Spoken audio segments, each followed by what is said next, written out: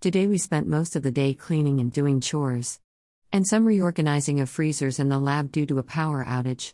The Open Ed 2021 session we watched tonight was entitled Creating an Inclusive Subject Vocabulary to Describe Humanities Resources, presented by Sarah Harris, an Associate Librarian at the National Humanities Center.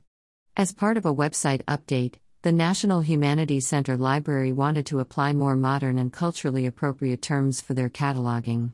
Harris mentioned that most terms used were outdated and biased. They now aggregate a variety of terms to use appropriate sources and terminology. The Humanities in Class Digital Library is an open educational resources (OER) platform and serves as a working repository for educators and students. Harris mentioned that when they started their descriptive metadata, they began with Google Sheets and then moved on to Dublin Core Elements. As the list of terms grew, the group brought in experts and tried to bring in those voices as best as possible. I thought it was interesting to learn from Harris that metadata is not neutral and bias must always be considered.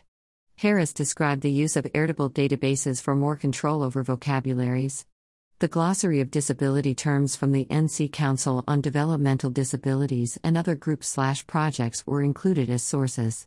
Harris spoke about the priorities for maintenance and standardizing metadata keyword terms to prioritize equity and inclusion.